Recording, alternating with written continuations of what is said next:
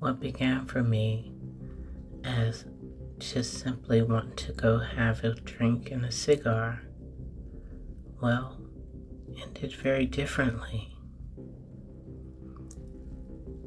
I went in an angry black woman, and I came out a very powerful Domme.